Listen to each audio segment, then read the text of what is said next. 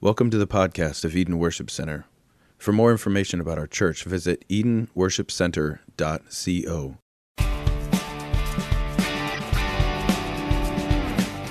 The beginning of the gospel of Jesus Christ, the Son of God.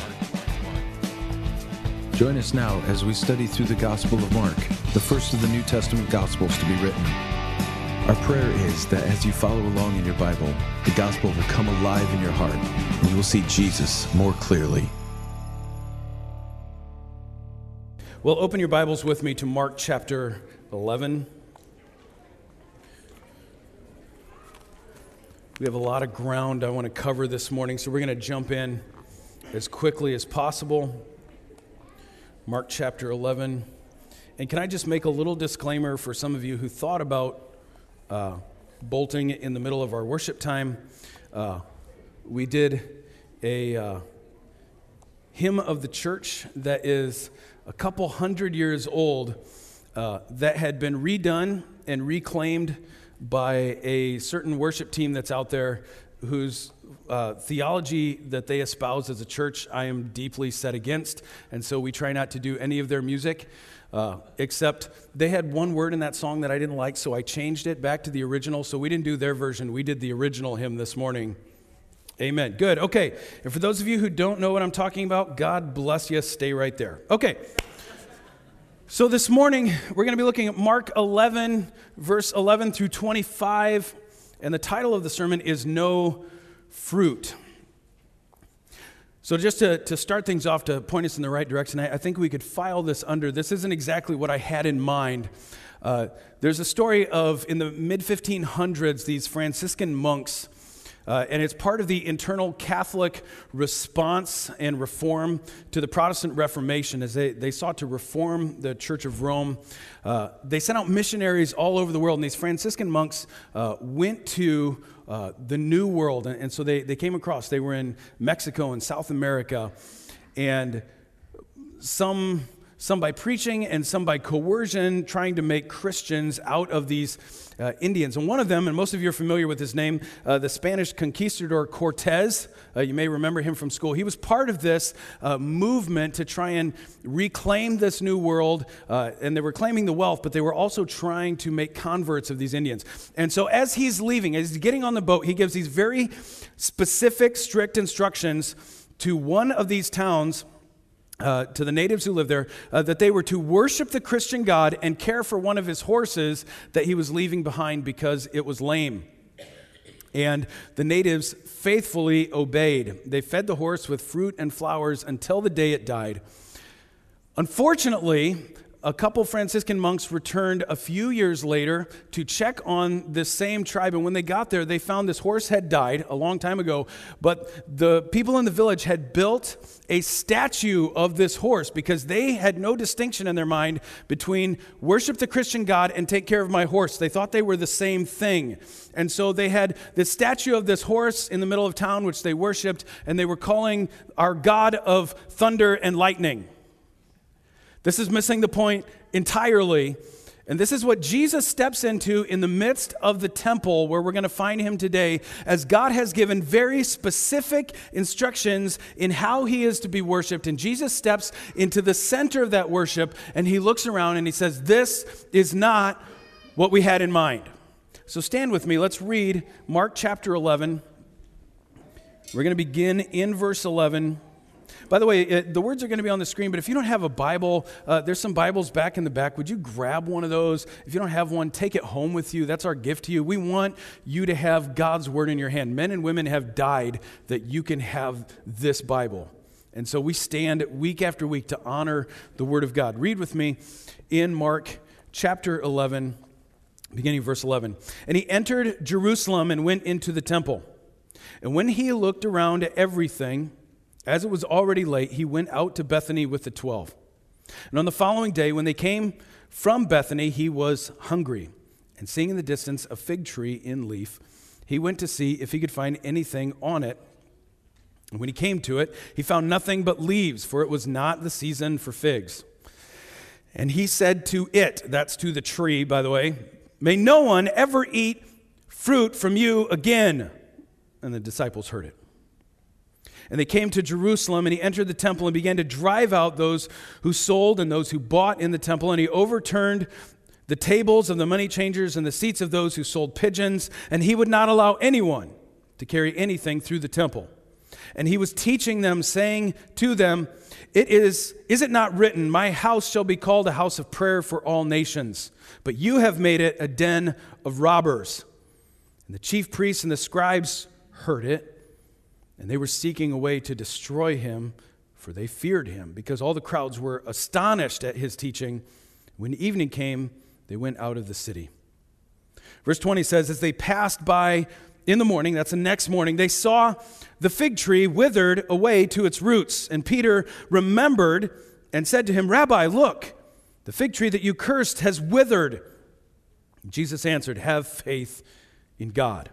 Truly, I say to you, whoever says to the mountain, be taken up and thrown into the sea, and does not doubt in his heart, but believes that what he has says will come to pass, it will be done for him. Therefore, I tell you, whatever you ask in prayer, believe that you have received it, and it will be yours. And whenever you stand praying, forgive. For if you have anything against anyone, so that your Father also who is in heaven may forgive you your trespasses. Let's pray. Lord, would you bless the reading of your word? God, would you not just let us hear these words from the page? I pray that our hearts would be open to hear living words that call us out of dead, archaic forms which are no longer fulfilling the purpose into a life-giving, relational trust in the living Christ. Let our hope be in him and him alone, we pray in Jesus' name. Amen. Amen. You may be seated. So there's a lot of Bible commentators out there who would rather that this passage not be listed in the gospel narrative because it's strange. It's confusing. Jesus ends up talking to a tree at one point, and it's sort of this mixed message trying to understand what's happening. In fact, this is the only destructive miracle in all of Jesus' ministry. Everything else is life-giving. Everything else is bringing health and wholeness and freedom. And here we see destruction come from the lips of the Savior. Well, speaking to that confusion, the very first known commentary that we have on the Gospel of Mark, it was written all the way back in the 5th century by a guy named Victor of Antioch, already understood that the tree is symbolic of the temple. That this entire confusing thing that is happening with this fig tree over here is a living parable of what's going on in the temple. In fact, he describes it as sort of a sandwich where you take this and you squish it in the middle, and they're all speaking of the same thing. So as we go through this morning, we're going to speak of this tree and the temple as if they are one, as if Jesus is doing the same thing, because I believe that's what he's doing. So look back with me in verse 11. We're going to just work our way through these verses. It says he entered Jerusalem. Now this is tied to the triumphal entry where he comes into town, and we're expecting this large fanfare as the Messiah enters his temple. But it comes off really anticlimactic because I think it's tied to the next day's events. It says he entered Jerusalem and he went into the temple. And when he looked around at everything, as it was already late, he went out to Bethany with the 12. And on the following day, he came from Bethany and he was hungry. And seeing in the distance a fig tree in leaf, he went to see if he could find anything on it. When he came to it, he found nothing but leaves, for it was not the season for figs. And he said, may no one ever eat your fruit again. And the disciples heard him talking to a tree. So on the following day, Mark uses this word, on the following day. It's literally the only time in the Gospel of Mark that he uses this phrase. Usually, Mark isn't interested in chronology. He doesn't care if we get all the events in the right order. He's telling us a story about who Jesus is. So we don't see a lot of, and 3 days later, and 6 days later. In fact, help me out. What is Mark's favorite word in talking about time and how things work with Jesus? Immediately, right? He does this, and immediately he went here. He's not actually saying that Jesus never slept a single time in his whole 3-year ministry. He's trying to give us movement through the gospel, except this one time, where he says, this time it's really specific. This is the next day. He's intentionally, and it's the only time he does it in this gospel, he is tying, this fig tree is tied to what he saw in the temple. And then he's going to go straight back to the temple. So don't be thrown off, don't be confused, because if you look at your Bible, in verse 11 and then to verse 12, there's a break in there for most of you in your Bible. Verse 11, and then there's a little bit of a break. There's a header in there that might say something like Jesus cleanses the temple or Jesus with the fig tree, and then verse 12. So our chapters weren't actually added into these books until about the 13th century. They were added so that we could navigate better through the Bible, find our way through. And it wasn't until the 16th century that verses were added into the Bible. So chapters and verses are not sacred scripture. They help us navigate sacred scripture. Are you tracking with me? In other words, chapters and verses are really helpful except when they're not. Except when they separate things that should be together, okay? So he's staying in Bethany. It's just under 2 miles to the east, just outside of Jerusalem. And he's staying with Lazarus. He's staying with Mary and Martha, this family that he's really close to. And the next morning, they're walking back. Now, just think about this for a second. The last time you went to something like a conference, some sort of gathering, if your hotel was 2 miles away from the main event, you'd be like, oh, that's not bad. Unless you were walking, then you're like, this is the worst. I am never using Expedia again. That's what Jesus is doing. Every night and every morning, they're walking 2 miles back and forth. And on that walk, Jesus is hungry. It seems like a really simple thing, except if you're painting a picture of Jesus as Messiah, if you're painting a picture as Jesus as supreme ruling God, most religions who are painting myths don't paint their myths with human frailty. So you're not allowed to think of people like the Prophet Muhammad having anything ever frail about them. And yet Jesus here is clearly displayed in his humanity that he was just hungry. Now, I want to make an important distinction because he's hungry, and then the next thing you know, he's yelling at a tree, okay? So to use our modern terminology, Jesus was not hangry, all right? Some of you have been there before.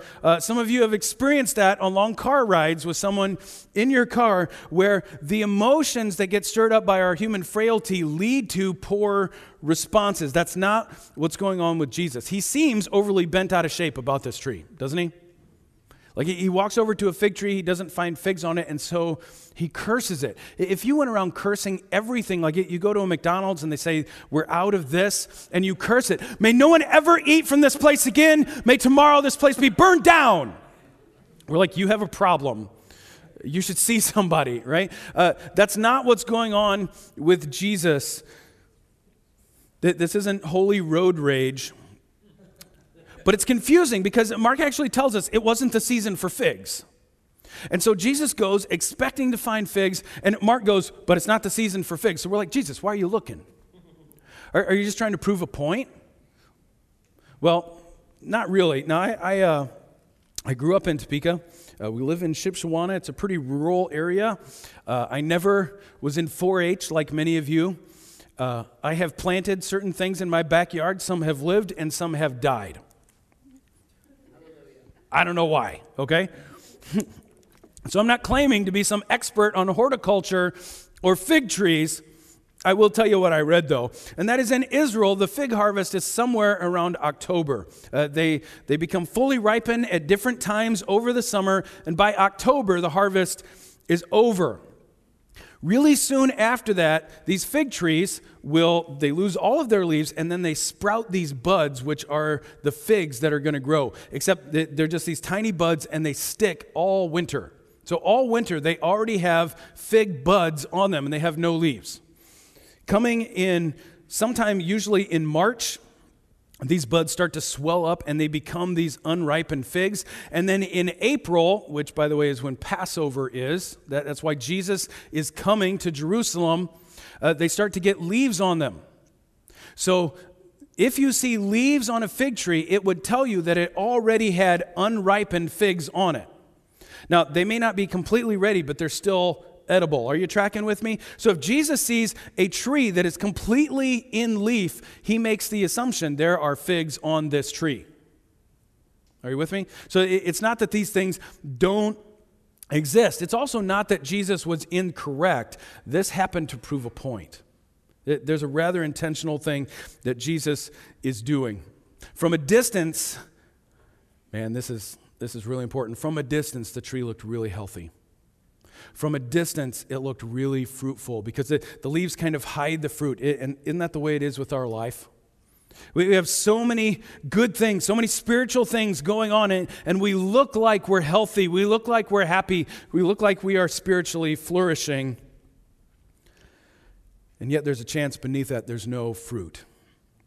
And there's many alleged Christians who are covered with leaves of self-righteousness. Not a righteousness that we're drawing from dependence upon Christ, but good things that I am doing. By the way, I hope that we are doing what the Bible commands, that he has prepared for us good works for his glory, that we're doing those things. But if our hope and our trust is in those things, then all it takes is one really bad work, and all of my good has been undone, and I am hopeless. That's why our hope is in Christ alone. But there's so many Christians who don't have that hope in Christ alone. They're hoping in their own self-righteousness, and upon closer inspection, there's no evidence of the fruit of the Spirit. There's no evidence of growth or even a desire for growth in the knowledge of God and walk in holiness or in obedience to his word. And I think we want to be really, really careful about how we identify those trees. That God's call is to repentance for all people, right? Jesus doesn't go around cursing every tree. This tree was indicative of temple worship, right? So here's where the analogy needs to stop, because Jesus doesn't come to you and see a lack of fruitfulness and curse you and walk away. Jesus comes to his people and he sees the self-righteousness. I think I'm right in my own eyes. He sees a lack of true, genuine fruit of the Spirit, and he calls us to repent. He calls us in love to turn to him. He does all this in the disciples' hearing. Jesus curses the tree. Now, if I'm going to yell at a tree, I'm going to try and do it when my family's not around, right? If I'm going to look dumb, right, you're just hoping nobody's putting this on YouTube. Except that's not what's happening with Jesus. This is an intentional teaching that he is doing with his disciples. He is saying, never again put your trust in man-made faithfulness, in things that look good because they're man-centered attempts to be justified and right before God. That's entirely the purpose of the temple. And so they move straight from this cursing of the tree, verse 15, into the temple. And they came to Jerusalem.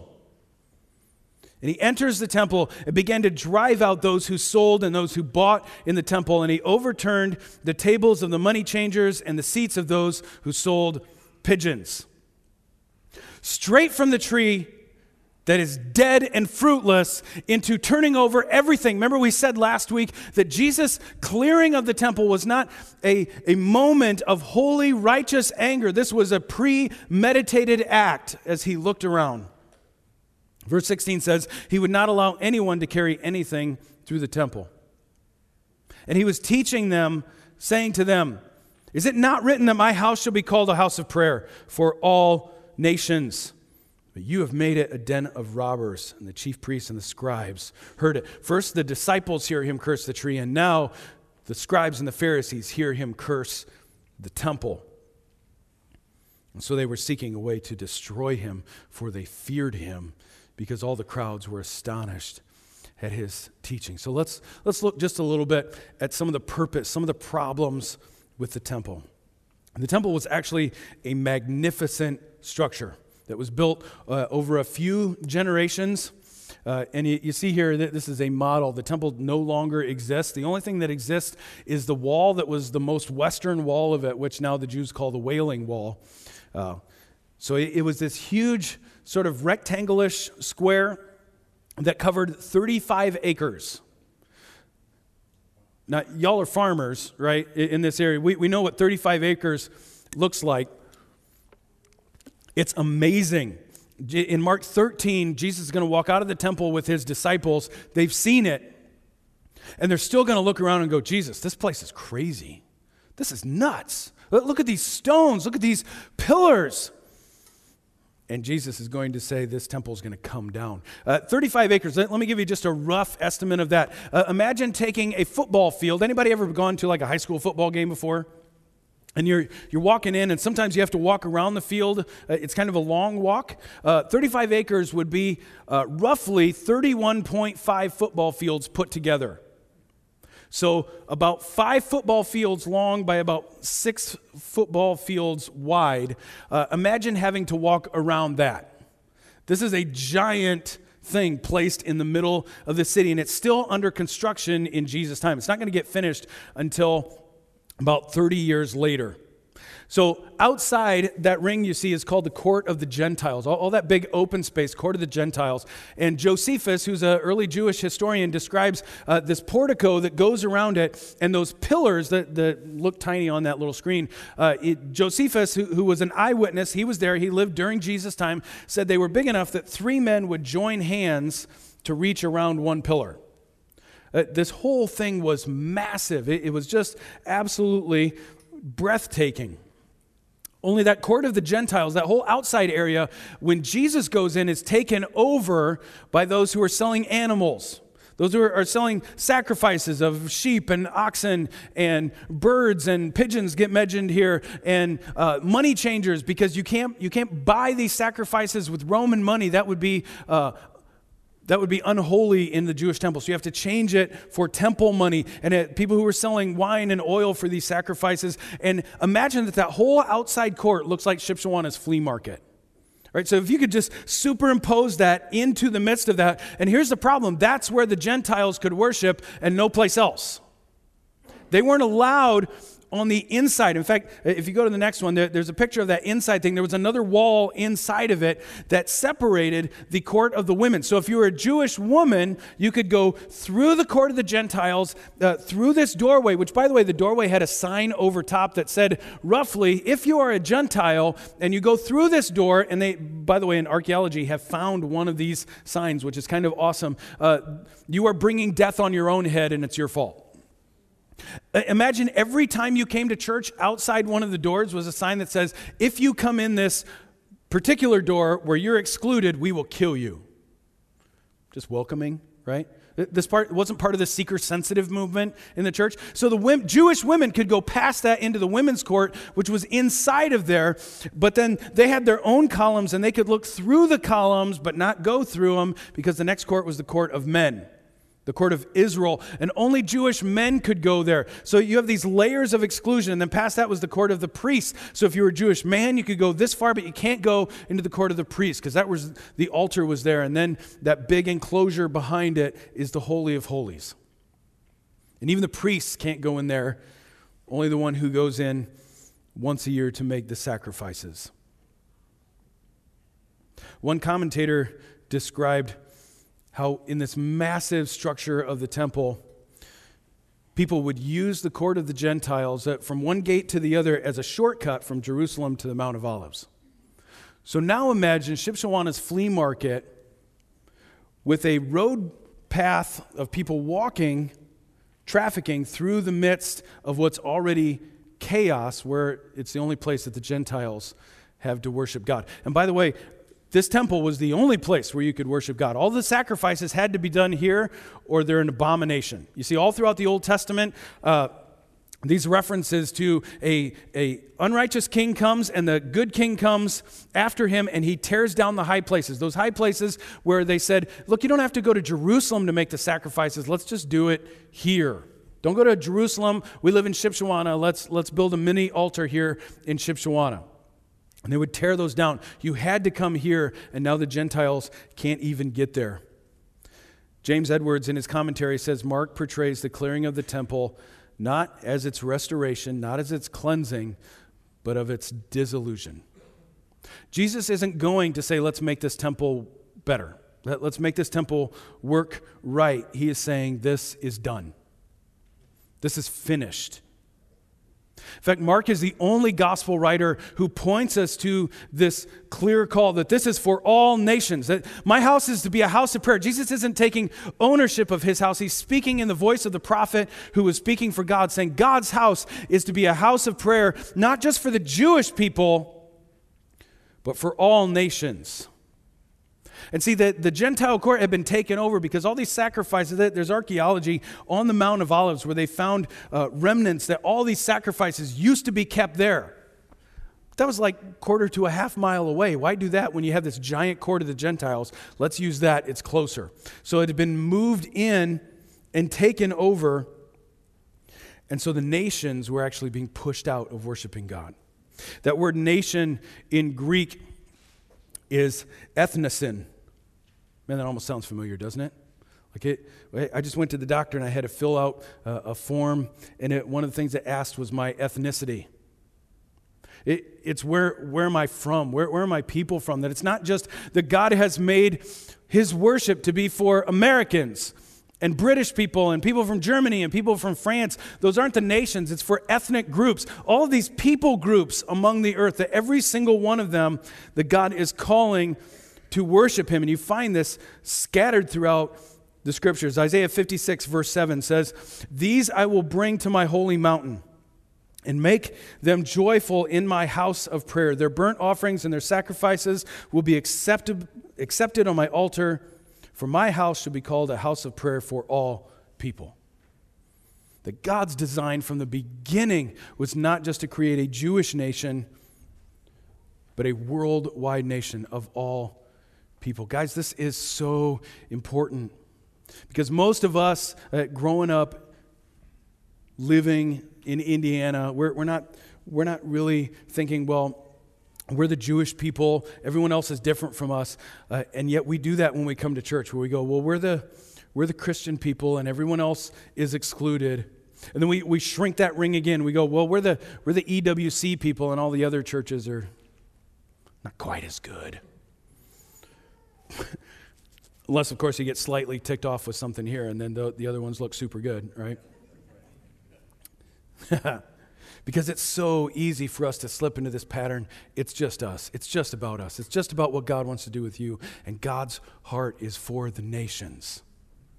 And as soon as we lose sight of that, we have lost sight of the purpose of the gospel. This blessing of salvation and communion with God was for all people. But the temple was not fulfilling that. In fact, it became a place of division and restrictions, and it was failing.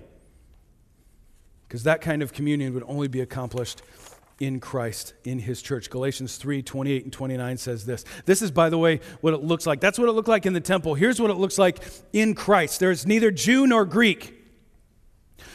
The wall has come down. The warning signs are gone. There's neither slave nor free. There's neither male nor female, for you are all one in Christ Jesus. And if you are in Christ, then you are Abraham's offspring and heirs to the promise. Abraham's offspring is what gave them entrance into the court of Israel, and in Christ we have all been added into that. It means there's no restrictions anymore, that anyone has to stand at a distance. Now, the scripture is not saying an undoing a God-created order, okay? If you look at the meta-narrative, the big picture, Old Testament and New Testament, it affirms that God gave distinctive roles to people, all right? So we're not saying between male and female there's no difference. That makes zero sense at all. God has made our wives much different from us, guys. In fact, many of you end up sitting in my office because you treat your wife just like you treat one of the other guys, and that doesn't work too well. All right, good. Like that's us. That's how we work. Because God has made different roles for male and female, and it's not one is less than the other, one is greater than the other, is they are complementing each other. I can't do what I do if I don't have her. I have weaknesses where she has strengths, and they fill it up. Right? God has made them to be complementing, to lifting up of one another. But here's what it is saying. There will never be a time again where anyone is excluded from the worship of God and made to stand at a distance and watch. I don't think we're thinking about that in context. Not the context of the New Testament, the context of your life, the context of your sin, the context of your failing, the context of the times in your life where you said, God, I don't care what you say. I don't care what your word has to say for me. I'm going to do things my way. And in effect, you give the finger to God and you say, I'm going to do it my way. And God doesn't send a lightning bolt and explode you. He lets you go long enough until you crash and you turn to him and you cry out to him. And you repent, and he forgives you. And rather than saying, but you did this, and so forever you will stand there and watch because of your sin and your shame, that was nailed to the cross, and there will never be a time where anyone stands at a distance and has to watch. You are welcomed into the family of God. That's good news. That's Christ exalting news. That was the intention of the temple, but Jesus looks and says, you haven't done that. You've made it a den of robbers. Mark tells us in real general terms that he drove out those who sold and those who bought. So those who were selling, he calls robbers. Those who bought were just kind of in the way. By the way, those who bought were people coming to worship. That was you and me. We're coming. We had to get our sacrifice there. You can't bring your own because it's not kosher, right? So we gotta get our sacrifice there. And the whole process of doing that, I'm trampling on the court of the Gentiles. They were just in the way. And Jesus is pushing them out of the way. And Jesus is removing those who were selling. He calls those who were selling robbers. He doesn't call them thieves. Thieves are people who steal stuff. Thieves are pickpockets. They kind of do it while you're not looking. The word he uses for robber in the Greek is the word for highwayman or bandit. It's the person who gets in front of you. This isn't outside of your notice where you don't see. He gets in front of you. He threatens you with violence and takes what you have. And Jesus says, that's what you're doing to my people. That's what you have made my house. Because the people were trapped. There was no other way. There was no other way to worship God. You had to get the sacrifices there. You had to get it with their money, or you are excluded. You are trapped in that position. Now, I've never been to a temple where it's like that, but I've been to a movie theater, right? Where you get in there and you pay something stupid for a 46-cent bucket of popcorn, and that's counting the plastic that goes into the bucket, right? You tracking with me? Because they have you. You're not allowed to bring anything else in, and they have you. You are their prisoner, and they are robbing you. Just a quick thought here, just make this connection a little bit. You are paying, every time you buy popcorn at a movie theater, 1,200% more than that popcorn is worth. Good investment. And just in case you don't think this is evil, okay? Back in 1929, when they started selling popcorn in the theaters, and I know there's some of you, you're crazy, you're nutso. You will be driving down the road and you will stop at a movie theater just to buy their popcorn. I'm not saying Chuck's name. I wouldn't throw him under the bus. You know, there's people who do that. In 1929, when they started selling popcorn to today, this is going to prove to you that it's evil. To today, if you count for inflation, are you ready for this? The cost of popcorn has gone up 666%. Yeah, it's demonic. That's right. It's extra butter, please. It's interesting that in this whole thing, the only thing Mark mentions is those who sold pigeons. Doesn't that seem weird? Like we think about the Jewish sacrifice being a lamb or something else, and he mentions that, in fact, it says he kicked over their seats. Were they still sitting on them?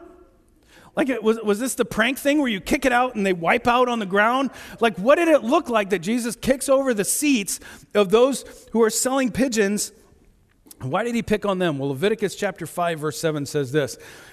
It's Leviticus giving the law of how the sacrifices were to happen. It says, if they can't afford a lamb, then he shall bring to the Lord his guilt offering for that in which he has sinned, 2 turtle doves or 2 young pigeons, one for the sin offering and one for the burnt offering. This was the offering of the poor. This is those who couldn't afford anything more. This is literally the best that we can do. And Jesus says there's something so crooked about what you're doing. Not only are you preventing the Gentiles from coming, you're making it really hard for the poor people to come before God and worship Him. Which is amazing when you think that Joseph and Mary, when they came to the temple, Jesus was 8 days old. For Him to be presented before the Lord, but for Him to be circumcised, to make their offering in keeping with the law. Luke 2 verse 24 says, and they offered a sacrifice according to what was said in the law of the Lord, a pair of 2 turtle doves or 2 young pigeons. Joseph and Mary were poor. Jesus didn't grow up in some privileged house where he had all of these extra things added to his life, and so he thought he was better than everybody else. He knew exactly what it was to grow up in need. And he says, I'm not tolerating this. The poor are being robbed. The Gentiles are being trampled. And Jesus says this entire system is broken. And for this, the chief priests and the scribes would hear of it. It's all happening. Like he's chasing people out of this gigantic court of the Gentiles. He's making this big stir. And they're going to look for a way to destroy him. The problem is Jesus is standing and teaching. And the people are looking at him, they're listening to him, and how do we take him without starting a riot? So look at verse 19 with me. When evening came, they went out of the city. And they passed by in the morning and saw the fig tree withered away to its roots. And Peter remembered, right, this isn't anything super special, it was the yesterday, okay? Peter remembered all the way back to yesterday. Wow, well done, Peter. And says, Rabbi, look, the fig tree that you cursed has withered. Now, we're not going to spend a lot of time here because this is really self-evident, but they go home in the dark, okay? When evening comes, they make the 2-mile walk back to Bethany, probably past this tree, but it's dark and they can't see it. The next morning, they're making the same return journey to Jerusalem, and they see this same tree is withered in one day. That this is a supernatural thing that has happened enough where Peter takes notice and says, that's weird. Like you cursed that tree yesterday and it's dead today. The reason Jesus is giving this example of the withered tree is because all of their hope and their faith, in fact, for a Jewish man, if he was going to swear by something, they wanted to be really careful about taking God's name. They didn't want to use God's name in vain, so they would it had to be really over the top before they would swear by heaven. But a lot of times they would pledge things by the temple, by something that's the center of worship, that is immovable. This is where our hope lies, that in this system is my hope, this sacrificial system. And Jesus says that time is over. It's dead in one day.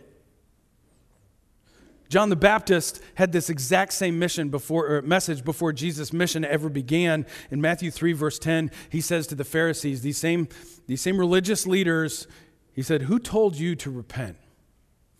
Go and bear fruit in repentance. Don't just give lip service to it and then keep living your life the way you want to. Because your system isn't working. In Matthew 3, verse 10, he says, the axe is already at the root.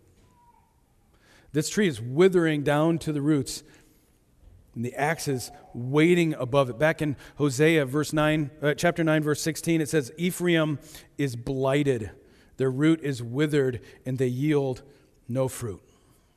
Man, this is easy for us because we didn't grow up in this system. We haven't grown up with 2,000 years of tradition. That's about how long it had been. 2,000 years of going to this magnificent building with all this magnificent ceremony. I mean, they had ceremony down. All of the vestments that they wore, all the robes that they wore, all of the liturgy that they said, all of these things that pointed to this is how sin is taken away. They had 2,000 years of trust in tradition, and Jesus says in one day, it's over. It looks really good, but there's no fruit. If you and I would have gone to the Jewish temple, we would have been impressed. They did a good job. In fact, Josephus, that same Jewish historian, says that in AD 66, when the temple was completed, about 30 years later, they sacrificed over 255,000 lambs in one day. They had a system that worked pretty well. You ever been to a barbecue with 255,000 like roasted? I don't even know what that smelled like. Like Jerusalem smelled good that day. It looked good on the outside, but it was dead. Look back at your Bible, verse 22. Jesus answers them. Have faith in God. Truly I say to you, whoever says to this mountain, be taken up and thrown into the sea, and does not doubt in his heart, but believes that what he has says will come to pass, it will be done for him. Therefore, I tell you, whatever you ask in prayer, believe that you have received it, and it will be yours. And whenever you stand praying, forgive if you have anything against anyone, so that your Father also, who is in heaven, may forgive you your trespasses. I always think every time I've ever read this in the past, I thought this is the most absurd place to stick this charismatic verse. This understanding of how God works in relation to prayer. It just doesn't even make sense with the temple and the fig tree. So we're going to try and real quickly in the time that we have left unravel that a little bit. Jesus is saying there is a true temple. He's pointed to the dead tree, and then from the dead tree he points to the temple with all of its problems, and now he's pointing back to there is a true temple, there is a true church. It is going to be found in Christ and in the individuals who are themselves a temple of the Holy Spirit. But he says this tree is dead. This church that you've been going to is dead. All of the external things that you've been doing to try and earn your salvation have not earned a single thing. It's dead. And it's almost bizarre that he points to that, and instantly he answers their question about the temple by saying, have faith in God. He doesn't explain what he's saying about the temple. He says, your faith is in the wrong place. You're putting your faith in a temple, in a man-made system, in some church, in the way that they do things. Put your faith in God. Not temple worship, for Jesus is the new center. James Edwards again says, Mark's following the fig tree and temple sandwich, I love that he calls it that, calls to faith and signifies that Jesus and not the temple is the new object of faith. I would actually disagree with his word new. I think Jesus was the original object of faith. That all throughout the Old Testament, all of those things that were shadows of things before are pointing to Jesus. All right, y'all look a little sleepy. Get your Bibles out. Turn to Hebrews chapter 10. This is incredible stuff here. Hebrews chapter 10. There's no slide for this, so if you want to see it, you're going to have to read it out of the Bible. Because everything that God has spoken so specifically about how he was to be worshiped, how the sacrifices were to happen, what the priests were to do, what they were to say, what the people were to do, what they were to say, how the temple was be constructed, it was all pointing forward. Not to some new version of the temple, but to Christ, who was the true temple. Hebrews chapter 10, beginning in verse 1, we're going to read just a big old chunk of this here. Verse 1 says, for since the law has but a shadow of good things to come instead of the true form of these realities. Everything that you could see physically, the writer of the Hebrews says, was just a shadow. That wasn't real. There was something real that was causing a shadow, but all the things you saw in the sacrifice and the temple, all these rituals were a shadow. It can never, by the same sacrifices that are continually offered year after year, make perfect those who draw near. Otherwise, would they not have ceased to be offered, since the worshipers, having once been cleansed, would no longer have any consciousness of sin. But in these sacrifices, there is a reminder. These sacrifices were a reminder. Rather than removing sin, they were reminding you of your sin. The reminder of sins every year. Verse 4, for it is impossible for the blood of bulls and goats to take away sin. That is jarring to a Jewish man. It is impossible for the blood of bulls and goats to take away sin. That's all we've had for 2,000 years. It is impossible for that system to take away sin. Are you hearing that? It's impossible. We should know that because in the church nowadays, what we want to do is go back and recreate ways where we can atone for our sin. It's impossible for man-made efforts to take away sin. Verse 5, consequently, when Christ came into the world, he said, sacrifices and offerings you have not desired, but a body you have prepared for me. God, you have made me into your sacrifice. Verse 6, in burnt offerings and sin offerings you have taken no pleasure. Then I said, behold, this is verse 7, I have come to do your will, O God. Whose will? God's will. The removal of sin, God's will. The sacrificial system being replaced by the sacrifice of Christ, God's will. God's will. Behold, I have come to do your will, O God, as it is written of me in the scroll of your book. All those things that were written about the sacrifices and the temple and this whole system were pointing forward to Jesus, who would be that. Verse 8, when he said above, you have neither desired nor taken pleasure in sacrifices and offerings. That is a crazy sentence because that is the only way that people have been cleansed, by the way, for 2,000 years. And he says God took no pleasure in that. Can you imagine after 2,000 years of being a church at Eden Worship Center if God said, I take no pleasure in the way you've worshiped me here? I can't. That's horrifying. No pleasure in those offerings, and the burnt offerings, and the sin offerings. These are offered according to the law. I told you to do it, but I'm not taking pleasure in it because they're pointing to something else. Verse 9, and he added, behold, I have come to do your will.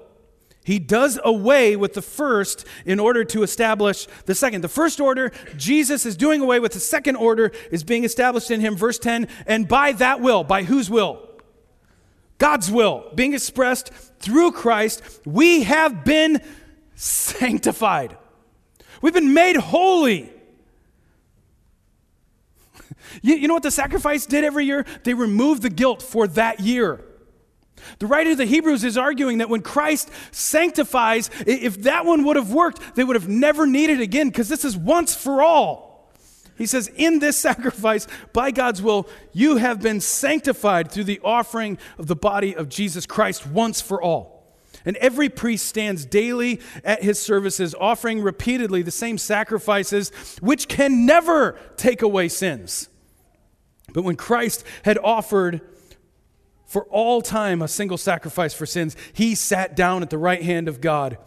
He doesn't keep doing it day after day after day. He sat down waiting from that time until his enemies would be made a footstool under his feet. For by a single offering, you notice how many times he's made this singular in here? For by a single offering, he has perfected for all time those who are being sanctified. So he has sanctified us, he has justified us, and we are continuing to be sanctified. Verse 15, and the Holy Spirit also bears witness to us. For after saying, this is the covenant that I will make with them after those days, declares the Lord. I will put my laws on their hearts, I will write them on their minds. And he adds, I will remember their lawless deeds no more.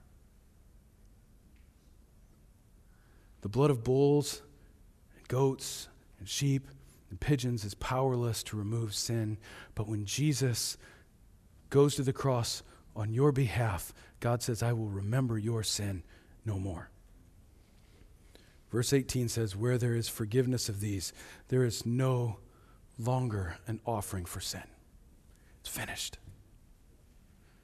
The totality of your offense before a holy God has been punished in Jesus Christ. And you are free from that. It means every accusation that gets leveled against you is an unjust accusation. Are you guilty? Yes, absolutely. But has that been paid? Yes, fully in Christ. The Jewish understanding of how to worship God was about to be fundamentally changed after 2,000 years. And it meant that the apostles and this new church would face intense persecution. They were going to pay for this good news with their life. Jesus starts with 12 disciples, and one of them is a traitor. So now he's down to 11 to spread this to a whole world, and it would seem like a mountain of opposition against them. And he says, stop putting your hope in a building. Stop putting your hope in centuries of tradition. Stop putting your hope in strength in numbers and start believing in a God who has the power to move mountains. We're almost done. Stick with me here. That's why he says, believe. When you pray about these things, when you as this new church, as you're beginning, remember the context here is this beginning of a different church, a different style of worship. He says you're going to face mountains, and if you pray in such a way that you believe that you've already received it, knowing that God says, I will build my church and the gates of hell won't stand against it, you can pray boldly, you can live boldly, and you can die boldly for the gospel. The context of verse 23 and 24 here may seem strange because most of us have only heard this in an exclusively pulled out of context thing about what charismatic prayer is supposed to look like. And I say they were really close because in the context of Jesus commissioning, as he does in Matthew chapter 28, therefore go and make disciples. This is another great commissioning. He's saying, I'm tearing down this temple. I'm building a new church. Now go. And as you go, I want you to pray as if God is tearing down mountains in front of you, as he's opening countries to the gospel that have been closed for thousands of years and people have died and never heard the name of Jesus. I want you to live and preach and die in a way that believes that I'll build my church. It's a different temple. It's in the body of Jesus Christ. That's a different kind of boldness, church. And he says, you can pray as if it's already happened because that's my will. That the gospel be proclaimed. Who's he speaking to here?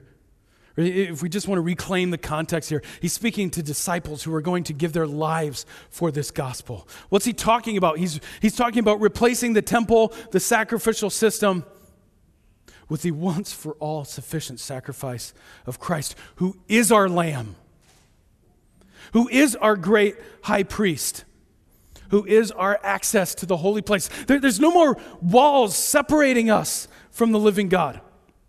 This is a great commission to the church to live as if we have a God who is actively alive in this world. There's so many stories of this that we could look at, but just one of them briefly as we close is a guy, many of you have probably heard his name before, Adoniram Judson. He was a missionary in Burma, and he and his wife Anne were some of the very first missionaries to ever be sent out from America. There were missionaries from other places in the world, some of the first missionaries to be sent from America. And on the trip from America overseas, he devotes himself to studying how salvation happens and what the purpose of baptism is. And by the end, he ends up believing in believer's baptism. He's a Baptist by the time he gets off the boat, believes in confessional baptism. And so he goes to India where they kick him out. Imagine it, saying, God, we want to give everything that we have, and we're going to go to this place that we believe you called us to go. And they get there and they say, no, the door is closed. And so he goes to Burma, which didn't have a closed door. It just had no door. There was just nothing there. And so he's going to spend years. In fact, it will be 3 years that go by, and someone is going to ask him about success in missions. 3 years, okay? You leave America, you and your wife, you go to another part of the world, and you spend 3 years in a mission, and they asked him what evidence he had of ultimate success, and he replies this: as much as there is a God who will fulfill his promises. You know what they had as far as success at that point? Nothing. Because it would be 6 years before they had their first convert. 6 years. And 3 years in, with no response that they could measure, he says, I have full assurance of success because there's a God in heaven who wants us to share his gospel. After 12 years, they have 18 converts. This doesn't fit into our paradigm of mass evangelism and huge meetings and thousands of people being swept into the kingdom. As if this is the model when church planting in tiny little places, sharing the gospel one-on-one, that's how you and I came to Christ, right? That's how you and I grew in Christ. That's how the nations will come to Christ. After 12 years, they have 18 converts, but in that time, he has written a grammar of their language, and he's halfway through translating the New Testament into their language. He's investing because he believes there's a God in heaven. Not too long after that, there'd be a civil war in Burma, and he would be arrested because he's preaching the gospel. Track with me here. We packed up everything as a young family. We got on a boat. We went to the other side of the world. They didn't want us there. We went someplace else. There's nothing happening. We're not seeing hardly anybody get saved. We've been there 12 years. We have 18 converts, and now he's arrested. You have a church of less than 20 people, and he's arrested. He's arrested. He's put in a prison where it's infested with rats, and if that wasn't bad enough, one of their favorite things to do is hang him up by his feet, because this was a torture prison, hang him up by his feet with just his head touching the ground. So that when he gets released from prison 20 months later, he's racked with all of these physical problems. And after 20 months of waiting, wives, Anne alone, she's petitioning, she's continuing the mission, trying to get him out of jail, and he gets out of jail, and in a very, very brief time, she dies, along with their third child. The third child died within hours of her. What does he say? God, this was worthless. God, this was a waste of my life. No, like Jesus said, pray as if you've already received it. We can preach boldly, we can live boldly, we can die boldly. He would spend 37 years in that mission in Burma before getting a rather serious lung infection at the age of 61. And a doctor would tell him, to cure this, you need to get on a boat and spend some time at sea, because the sea air is going to clear that up. Right? Doctors stunk back then too, because he gets on a boat and he dies at sea. He spent 37 years in faithful, hard mission. And he has a burial at sea. That means they just dump his body in the ocean. It's gone. You can't find his body. You can't go to his grave today. But after all of that time, he actually had accomplished some things. When Judson began his mission in Burma, his goal was to translate the Bible and to found a church with at least 100 members. That was his goal. That was the goal that he wrote down. By the time of his death, he had translated the Bible as well, and he'd already written the grammar for it, as well as a half-completed Burmese to English dictionary, which, by the way, would open the door for every missionary that came after, we can now speak your language. And he'd planted 100 churches, and there were 8,000 believers because of what he did. Every year in that area, in fact, Myanmar now is the third largest population of Baptists in the world, behind the United States and India. Because of him. Because he lived boldly, he prayed boldly, and he died boldly. And every day they have a Judson Day where they celebrate the day that he landed in their nation. Because there's a God who has said, I will build my church, and the gates of hell will not prevail against it. Christ's commitment to building his church is so sure that we can risk everything for the sake of the gospel. That we can work diligently, we can preach boldly, and if necessary, we can die anonymously. We're not talking about the glorious death, like running into the face of the firing enemy. We're talking about working hard and seeing what looks like no results, and then we die in obscurity, knowing that he will accomplish the goal, that the whole earth will be filled with the knowledge of the glory of the Lord as the waters cover the sea. And this gospel of the kingdom will be preached to all the world, to every ethnic group, and then the end will come. But listen to me. Jesus tells us right here, being the church isn't just about those mountaintop experiences. He says that you're going to be able to experience things, to pray things that you've never had before. And then he throws this little thing right at the end. He says, but when you stand praying, if somebody has something against you, if you have something against somebody else, forgive. Just as God has forgiven you. If you haven't figured this out yet, being part of the church means being part of the nitty-gritty, up-close, personal, vulnerable, where people at Eden Worship Center, I'm not talking about other churches. I'm talking about right here. People here will disappoint you. They will let you down. They will hurt you. And some of it is unintentional. Some of it will be intentional. They will sin against you. In our modern day, we say, I don't want to be around those people. I'm going somewhere else. And Jesus says, my gospel, my plan for the church is bigger than that. So as you're praying for me to do bold things in this earth, forgive. That's the model that we've been given with each other. In the midst of our spiritual mountaintops, forgive, just as God in Christ has forgiven us. Worship team, if you guys would come. I wanted to land us just a little bit back from that high call, because we can be inspired by the stories. And my heart is moved when I hear the stories of those who boldly took the gospel into places that they knew would cost them their life. Many of those missionaries going out packed everything they had into their own coffin because they said, I'm not coming home. That's my commitment to the gospel. We can be inspired to that, but I think we need to take a step back and realize in the midst of the church where we live right now, there can be hurts. There can be offenses. There can be people who have said things or even looked at you in such a way where you were offended. And I want to call you by the word of God this morning to forgive.